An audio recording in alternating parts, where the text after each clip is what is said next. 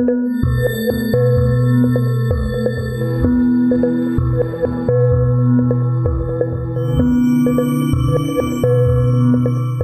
back to the History of South Africa podcast with me, your host, Des Latham. This is episode 15 and we're looking at the First Khoi-Dutch War of 1659 to 1660.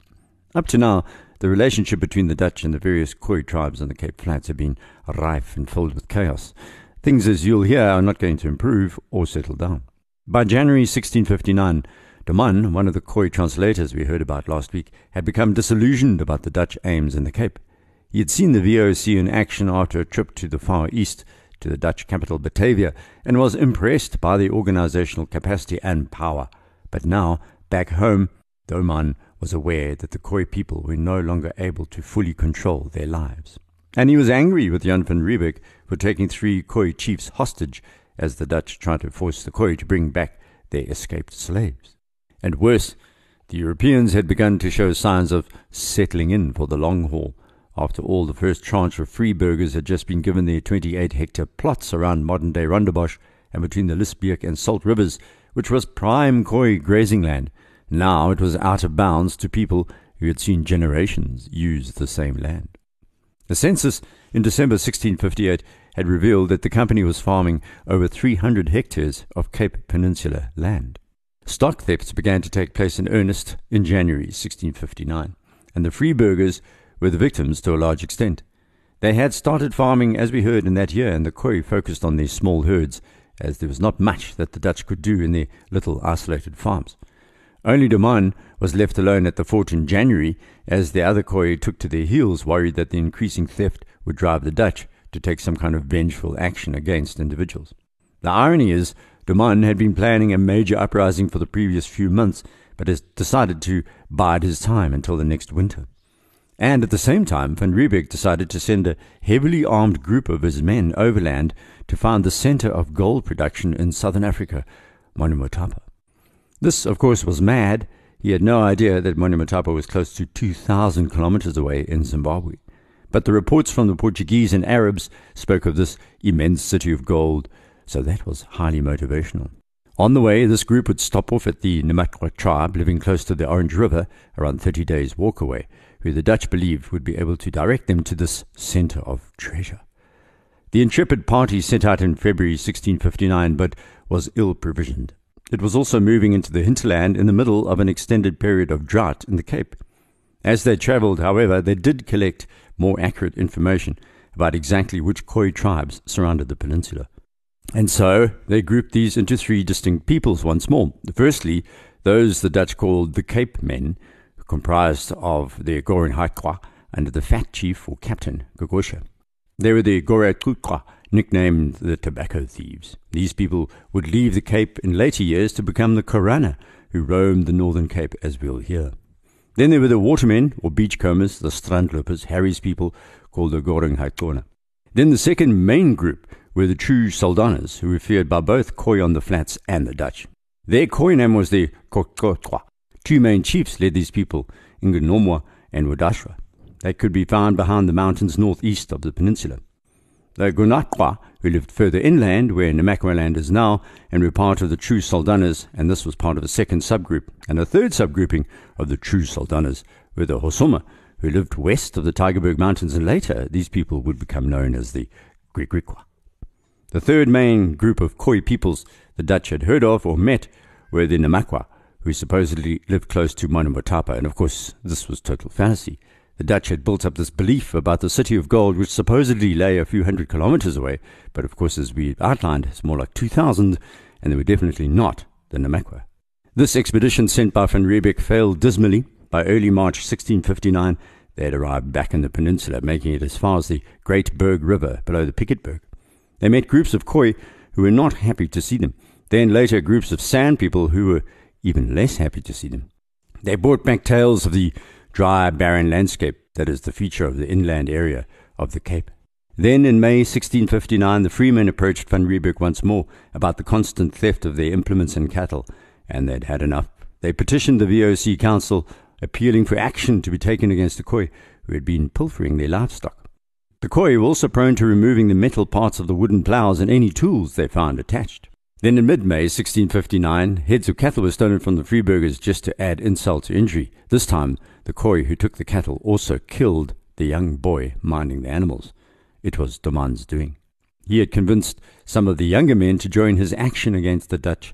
Doman told his force to avoid killing the whites and to focus on taking their food, which would in effect drive them away. He knew by avoiding murdering the Freeburgers, it would make it far more difficult for Van Riebeeck to convince the VOC that he should take direct military action against the Khoi.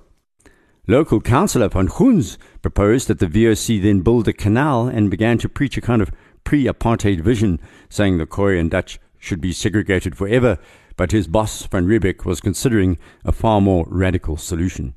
He wanted full integration, marriage between Khoi women and the Dutch. In the meantime, the Kaapmen Khoi were warned to keep on the far side of the Liesbeek-Salt River divide, but the low-intensity war then built into a full-scale conflict between the two peoples. Doman's men were caught up in the internal bickering with other Khoi groups, so it was not a simple matter of black versus white. But what this little war did was to influence the military system of the entire colony. The company's troops were a cosmopolitan lot, mercenaries mainly of Dutch or German extraction. Their strength varied, as Batavia had first choice of the best men, but at this time there were around 170 to call on, and they were a tough lot. The Freeburgers were called on too to supplement the garrison at times of stress. From the start, part of their job was to defend the redoubts built on the farms, now in the midst of the Khoi War. They were organized into musketeers, the nucleus of the Cape Burger infantry. It was the start of what would eventually turn into the Boer commando system. It featured a council of war or Krijgsraad, a captain of the militia, 2 burger councillors, a sergeant, a corporal, and a paid secretary with a war chest replenished with fines for dereliction of duty. Doman's actions were worrying Van Riebeeck. His men had been attacking the Dutch during the night and while it rained.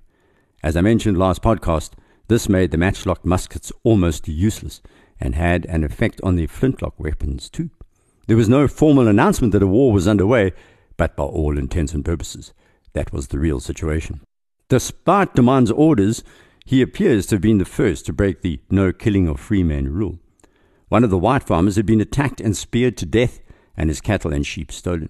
The Khoi workers at the fort then fled, believing they'd feel the wrath of retribution. Doman had taken to his heels, and at this stage the only Khoi left at the fort was Eva, the translator.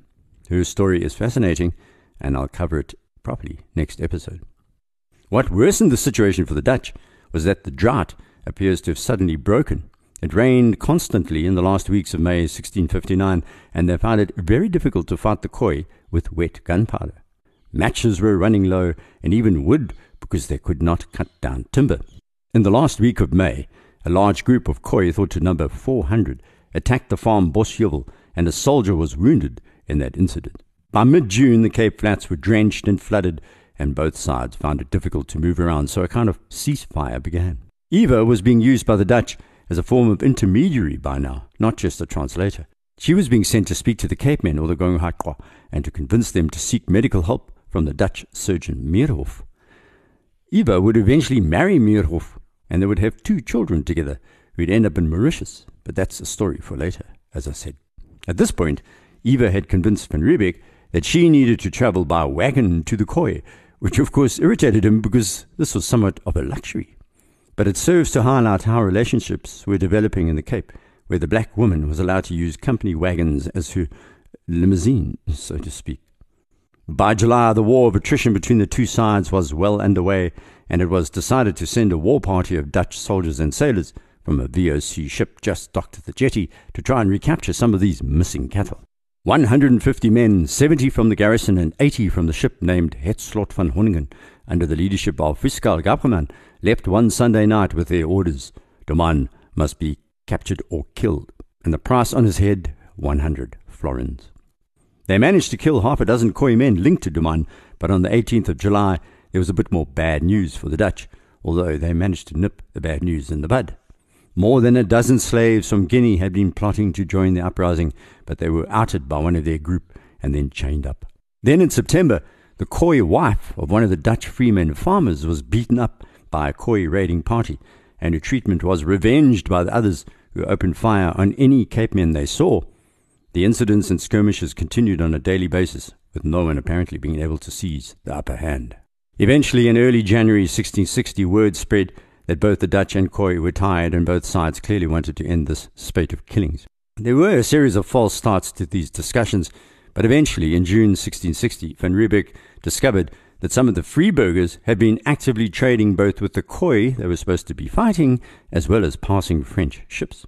The Freemen had found a way to bypass the VOC using methods as devious as loading meat under wagon loads of wood. They were cutting out the middleman, and Van Riebeeck was that man. It also emerged that some of these freemen had taught their new Khoi business partners how to shoot a musket, particularly when hunting rhinoceros around the Cape for their horns. These Dutch vagabonds had also traded hundreds of sheep with passing ships. Van Riebeeck took immediate action. The leader of these farm scallywags was Herman Ramayan, originally hailing from Cologne in Germany. Earlier in the war, Ramayan kept making noises whenever the Dutch set up an ambush to trap the Khoi, leading to their escape, and now it was clear why he'd done this. Van Riebeeck had just thought of him as useless and stupid, but he was warning his Khoi trading partners. All this free trading left the VOC in a bad way once more. They only had 90 sheep, so it was clear the black market had brought some suffering on the fort's men. So what would Van Riebeeck do? Not very much initially. He ordered Herman Ramayan to be fined and his ox and 6 sheep to be confiscated. It suggested that Van Riebeeck took pity on him, having also himself been caught illegally trading all those years ago and fired by the VOC. Then the Khoi sued for peace, having finally given up any claim to the Liesbeek lands. They'd realized they were lost, but probably had no idea that they had been lost forever. Van Riebeeck was also sick of the war and its impact on his trading station. Furthermore, De Man's hope of convincing the powerful Xhoxhoxhwa to join his war had failed when their chief, Wadesha, had decided to take a prudent course and moved his people far away into the interior and out of harm's way. The Dutch had also become more effective, and while not able to inflict high rates of casualties, their raids against the Peninsula Khoi meant their trade was also at a standstill. So, duly in mid-1660, peace was restored. The Khoi of the peninsula returned to their homes, and the Dutch did not take revenge. The reason was, as Van Riebeeck wrote, the Khoi's complaint that they may have stolen a few head of cattle, but they had actually lost their all-important land. The Dutch were taking every day land which had belonged to them from all ages and on which they were accustomed to depasture their cattle, said one of the Khoi leaders during the negotiations. He also asked in a pointed way whether, were they to come to Holland, would they be permitted to act in the same way? This would be the crux of coming conflict between black and white in South Africa. The colonial farmers just did not understand the value of land held by the indigenous people. They thought because it was passed over by pastoralists, blacks did not value the land itself, and also because it was being allowed to lay fallow for long periods as the Khoi migrated back and forth, it looked empty and unused. It was the opposite. The land was the mother, and for the Khoi, the Dutch were raping their mother. We will return to this theme in the myth-making around who owned what land in the future. It's a constant debate in South Africa, with the apartheid government and other political leadership reinforcing the idea that because the Khoi didn't have written documents showing who owned which part of what land, it could be taken away. This is a long story repeated across the world and still being repeated. The standoff in this first Khoi-Dutch war was a defeat for the Khoi. They had failed in their primary objective of driving the Dutch out of the Cape. De Man was exiled on Robben Island, setting the tone for the next 400 years of its use as an easily accessible rocky outcrop that was almost impossible to escape. The Khoi-Dutch war had also convinced Van Riebeeck that he needed to mark out territory to manage the land as Dutch by rights, particularly since it had begun to be parcelled out as freehold territory. To secure the lands, Van Riebeeck gave orders that all barter was to be conducted at the fort itself, and that the Khoi must always travel by road when inside the colonial border, which at that stage was a tiny area between the slopes of Table Mountain to the beach and towards the Liesbeek and Salt rivers. He now marked out the boundary using large stakes and poles and began planting his famous bitter almond hedge from Salt River mouth to the mountain slopes behind Wynberg. He built 3 blockhouses along the line of the Liesbeek River, which he named Kerk 8, Kertekui, and Hout den Bull, look out, turn the cow, and hold the bull, aptly named, you would say. Beyond this, at the edge of the sandy flats, he stationed a mounted guard at the Ruitenborst. The system of flag signals was arranged to warn of impending attacks, and now Van Riebeeck and his colony sat down behind the hedge to begin the course of colonialism proper. This was the last comprehensive frontier that the colony would have until 1798. That's almost 150 years after the hedge was planted, enough time for the hinterland to become characterized by anarchy, as we'll see. The steps to define the VOC territory would lead to a rapid expansion of the Freeburgers, while at the same time it was impossible to separate the Dutch from the Khoi on the peninsula. The Khoi had become extremely partial to the liquor and tobacco they were receiving in exchange for their cattle, and a terrible dependency had begun to grow. Steps were now taken to improve the earthwork fort at De Kaap, as the settlement was known.